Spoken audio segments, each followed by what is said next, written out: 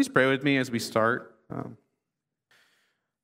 Lord, we come before you today, not having all the answers, wanting to hear from you, wanting to hear from your Spirit, and we ask that, Lord, you would speak. That, Lord, your presence would lead us as we're sitting with our questions, and even as our minds drift, I just pray you'd bring us back, that we come here to hear, we come here to be fed, that you would feed us with your word, that we would be hungry to hear from you and to ask the questions we truly need about the help we need in our lives. What do we need to do with our families, Lord? You and you alone know what we need. So we ask for you to speak, Lord. It's in your name we pray. Amen. If you have your Bible, please open it to Joshua 9. That's the passage that Doug read for us. Thank you, Doug, for doing that and for rallying us back together from Connect Time. What a feat. I really appreciate that. I want to start off by just thinking what's happened in this story, if you couldn't pick up, is there is a big deception that happens, that the people of God get really tricked here. And there's a couple things that I think we can really learn from that. But one of the things that's important to hear that happens is misleading advertising.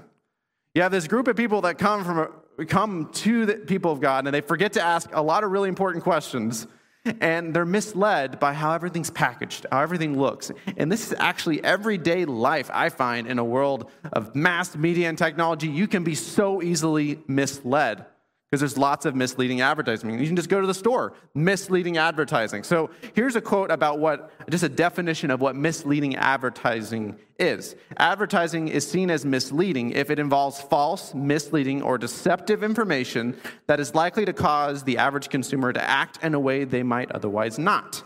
Advertising may also be considered misleading if important information that the average consumer needs to make an informed decision is left out. And that's a very big definition for, I got scammed.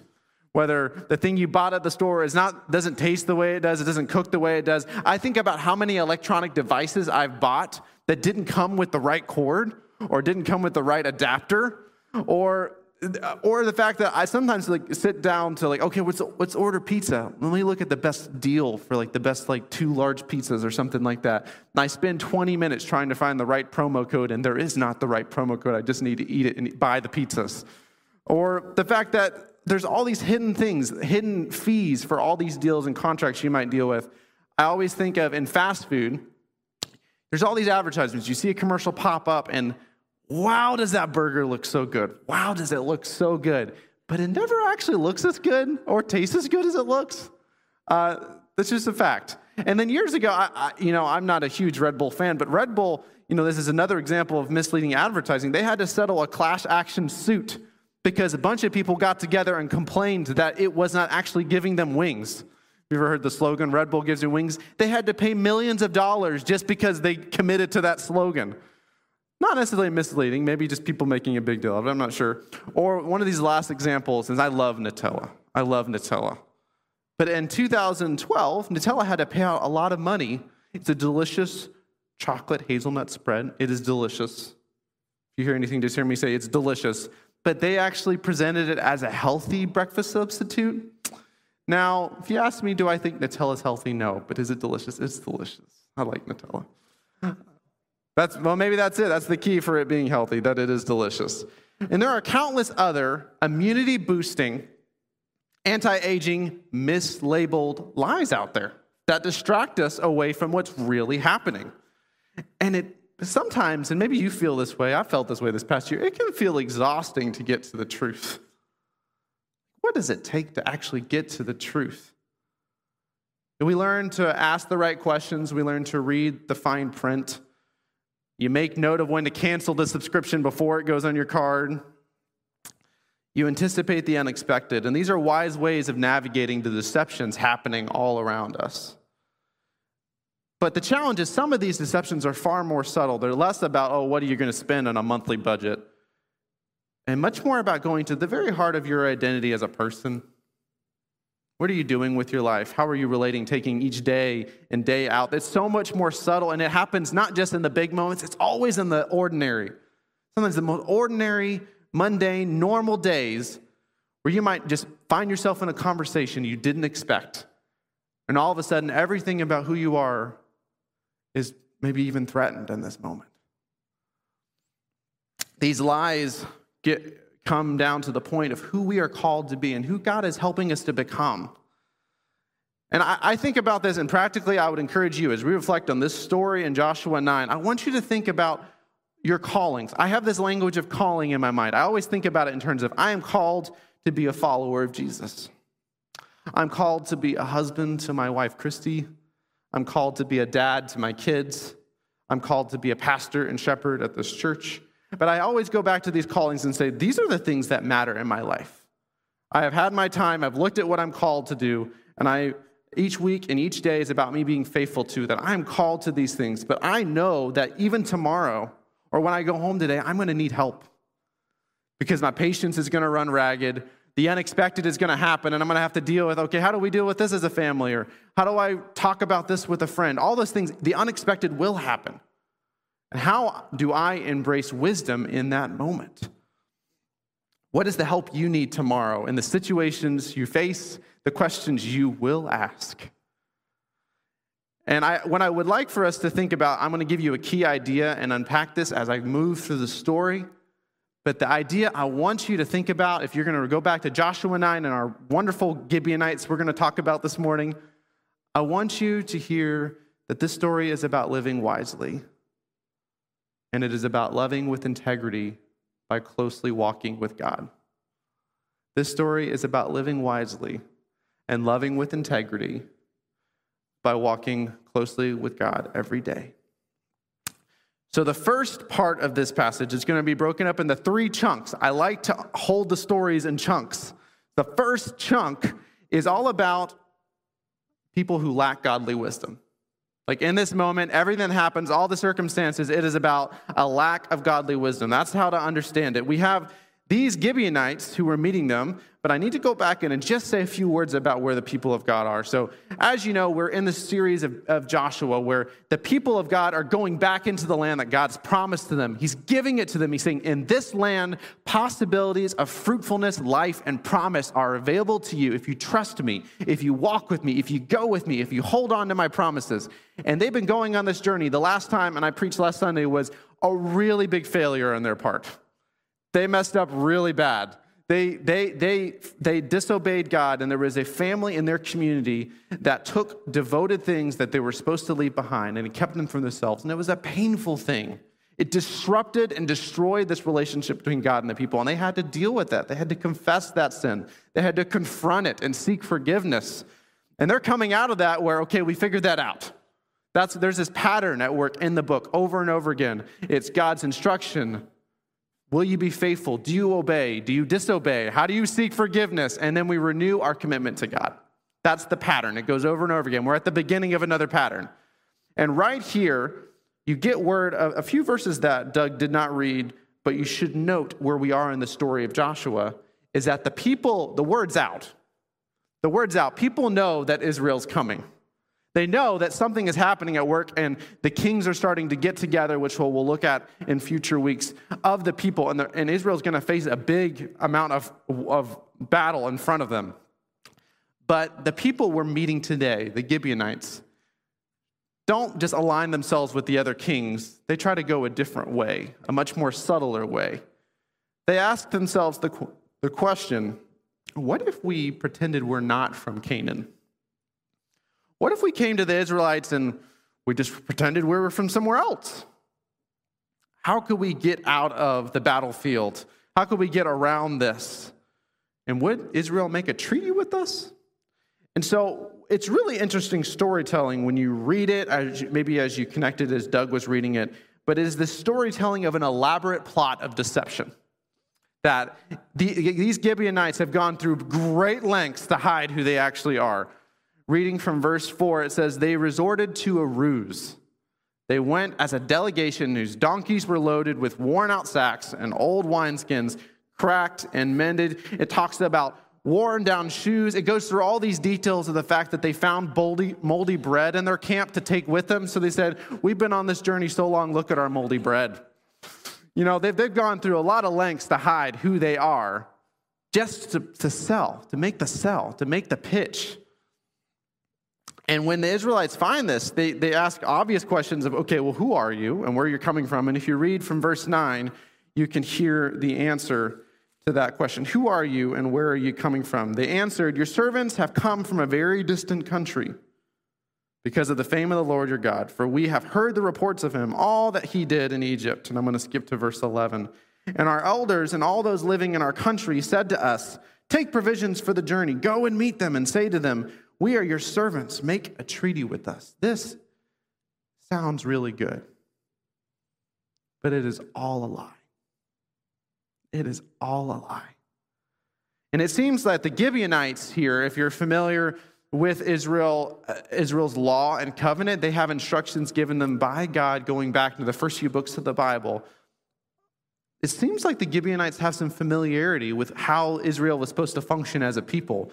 If you looked in Deuteronomy 20, I won't read it for you, but it's in that chapter in Deuteronomy 20 that God gives instruction to his people about, well, this is how you make peace. This is how you make a treaty with a people you might come in contact with. People who don't want to fight you, but actually want to submit to God and follow God. It's like, that's how you do it. But then the verses right after that, God also says, but not for the people of Canaan. There's a different thing happening in the land where God wants this land set apart for his people, that nothing will take away his people from him. No distractions, no temptations. So it seems like they know this. And the key, probably the most critical thing in this entire chapter is verse 14. It says this, the Israelites sampled their provisions, but did not inquire of the Lord. The Israelites sampled their provisions, but did not inquire of the Lord. So you have Joshua and all these leaders meeting these people and like, man, you guys look like you had a rough journey. Rough journey. Where are you from? And they sampled the things. I guess they tasted the moldy bread and the wine that was in the old wineskin. And then, verse 15, then Joshua made a treaty of peace with them. Then Joshua made a treaty of peace with them to let them live, and the leaders of the assembly ratified it by the oath. And when you would make an oath like this, you would make it an oath before the Lord, their God.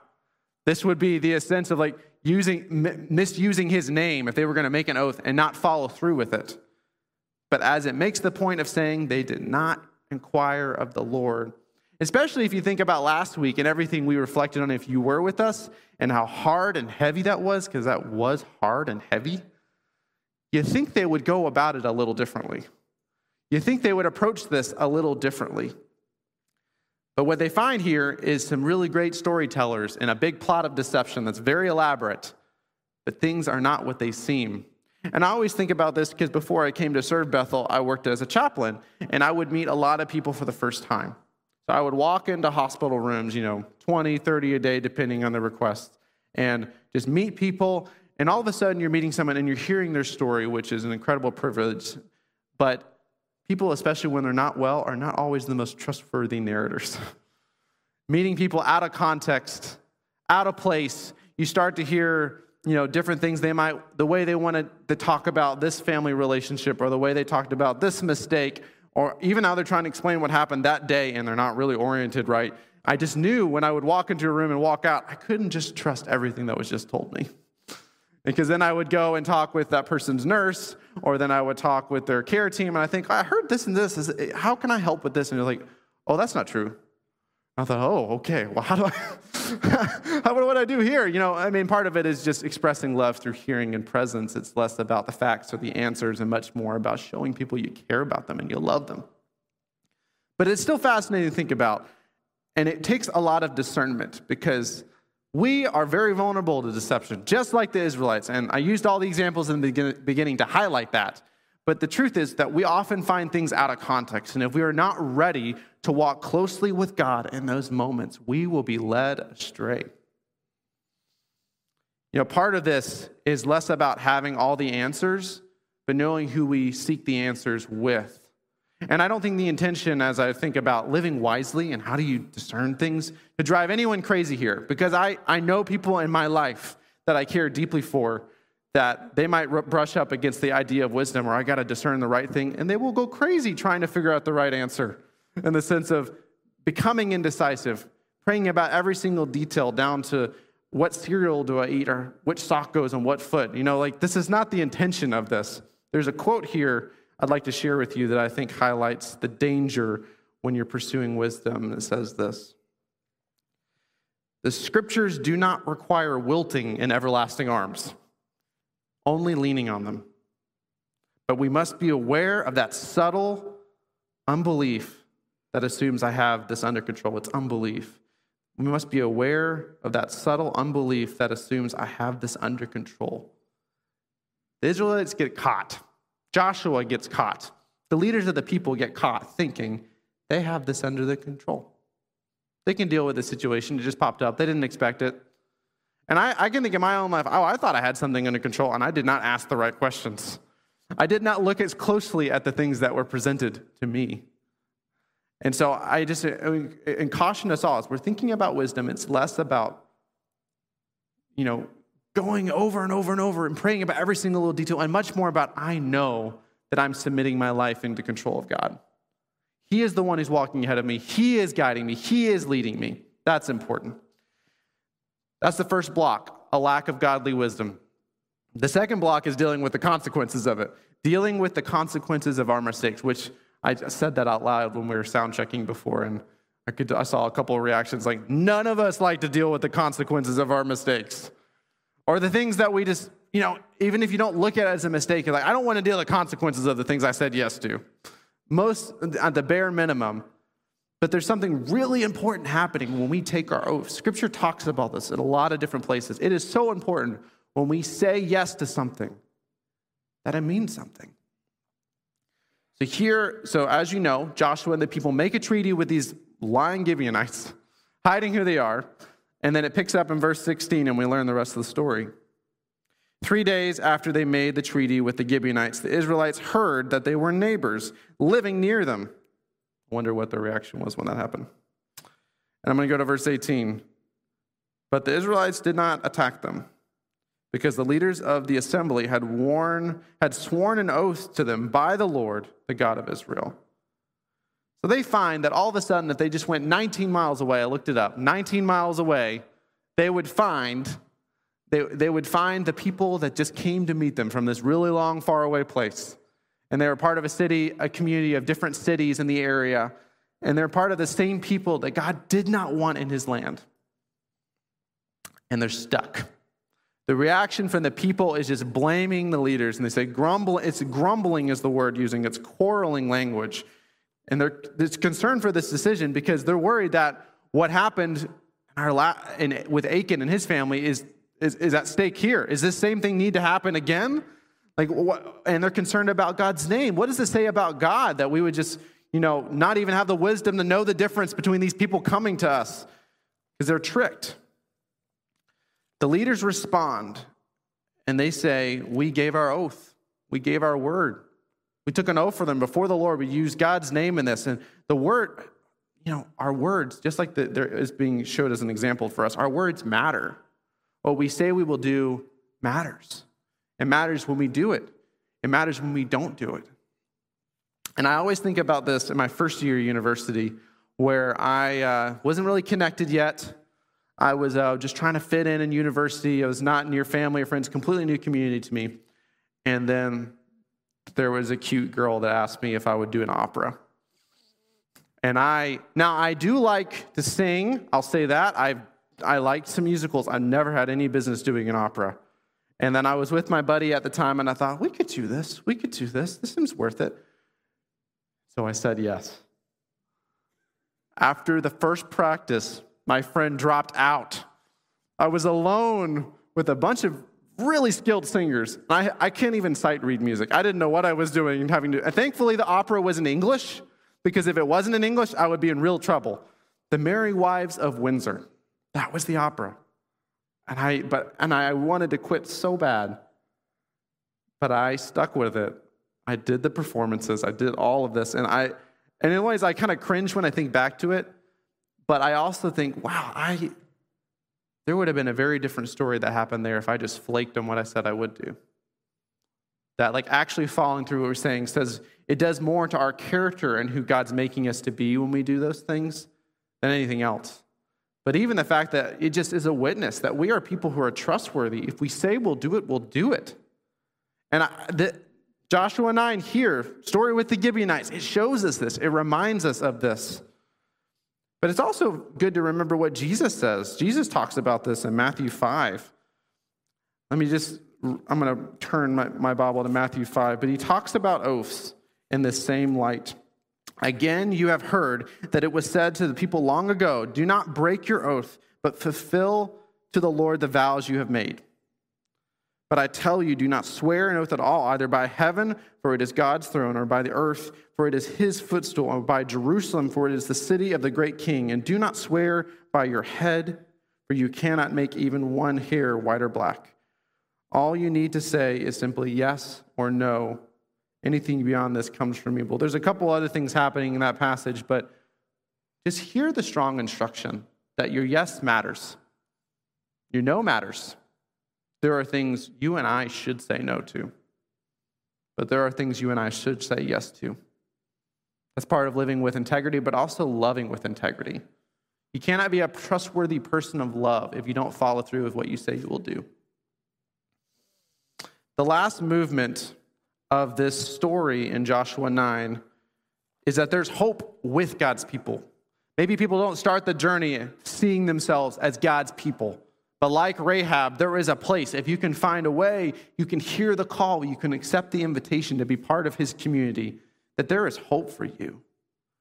Joshua breaks the news to the Gibeonites, and he asks a lot of questions of, why did you lie to us?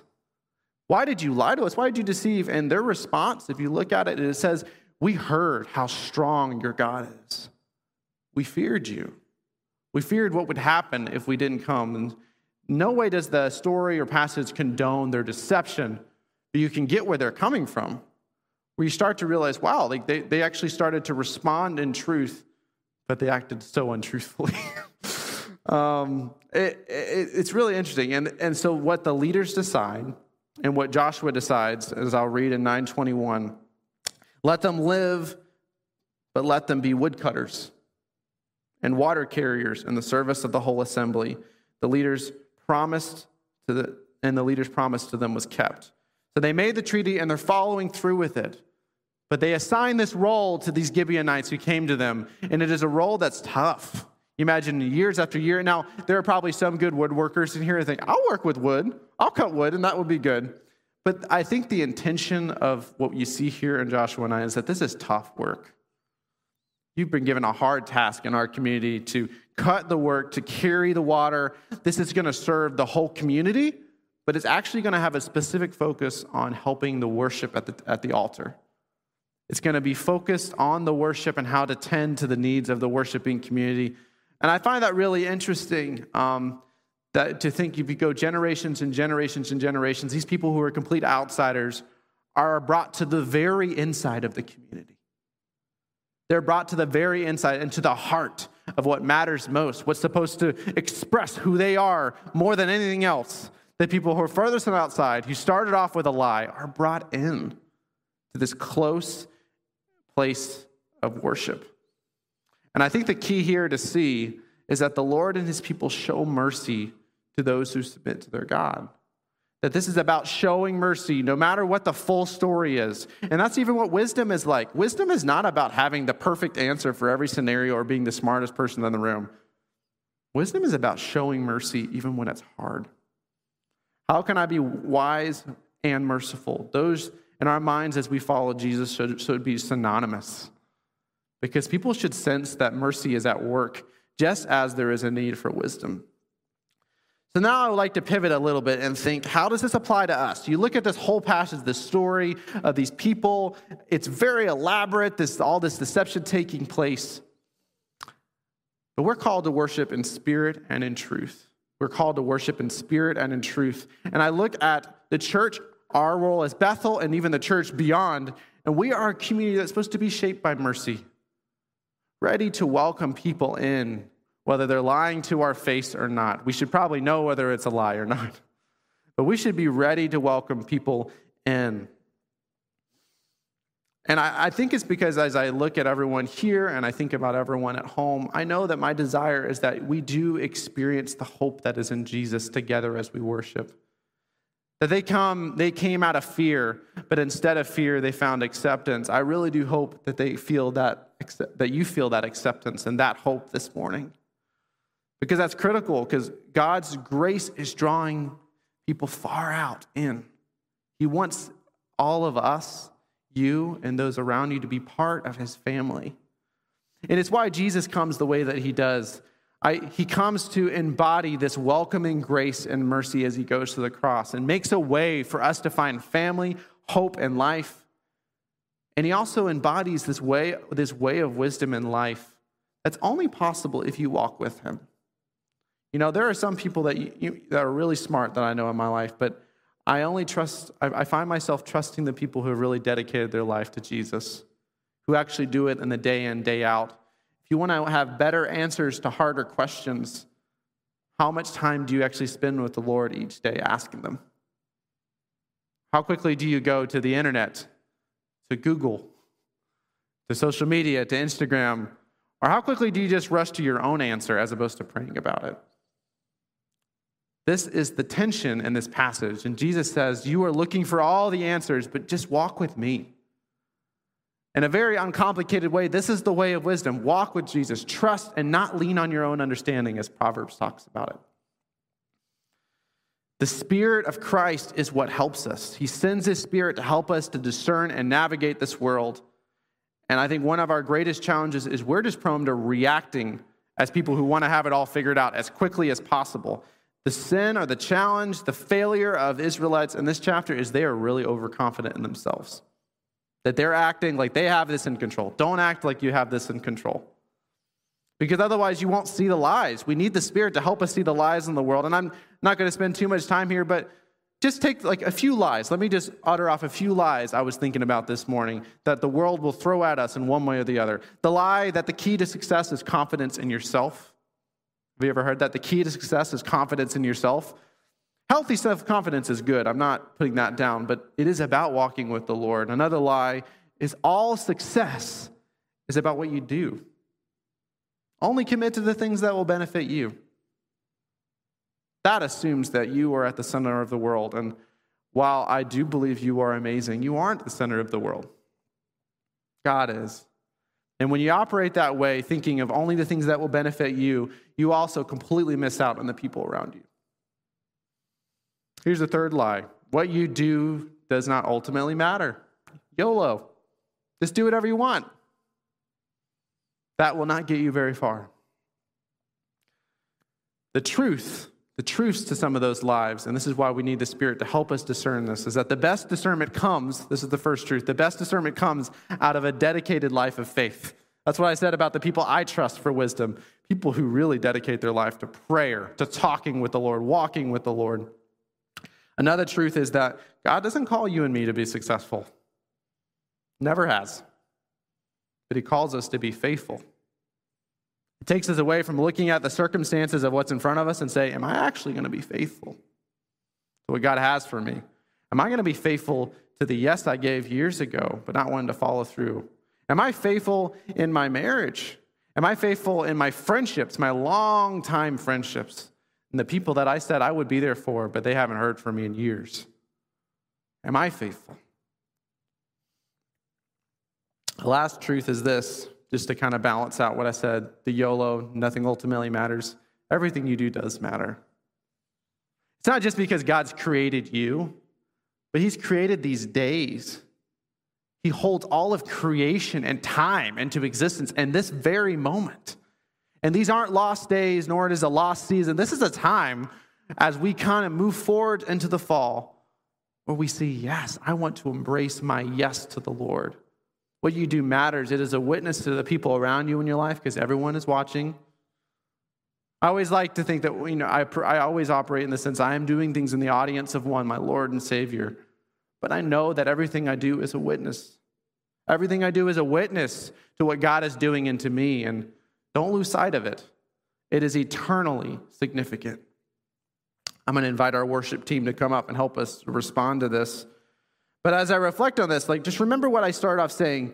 It's about living wisely and loving with integrity by walking closely with God together. Maybe you're wrestling with some difficult commitments, things you're not quite sure how you're going to follow through on.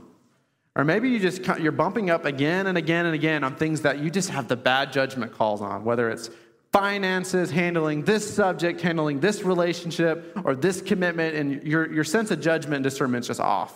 Don't stay alone. And if you can't think of anything right now, please hear this, that your Gibeon is coming. Maybe it's 19 miles away or kilometers away. Maybe they're coming from, a further off, or maybe they're already really close. And you're going to be asked to make some judgment calls and wisdom, and you don't need to do that alone. Do that with God. Inquire of the Lord when you don't know. Ask, seek his wisdom, but also don't do this apart from your community here, the people you trust that have dedicated their life. Pray into this together. It's important to know your problem areas where you know you struggle and lack wisdom. And it's important to know that the oaths and promise you've made matter, because God is witnessing, sharing his gospel through you by how you follow through on them. And he does not want you to do it apart from him. So before you rush into your week, don't react without thinking. Don't respond only through feeling.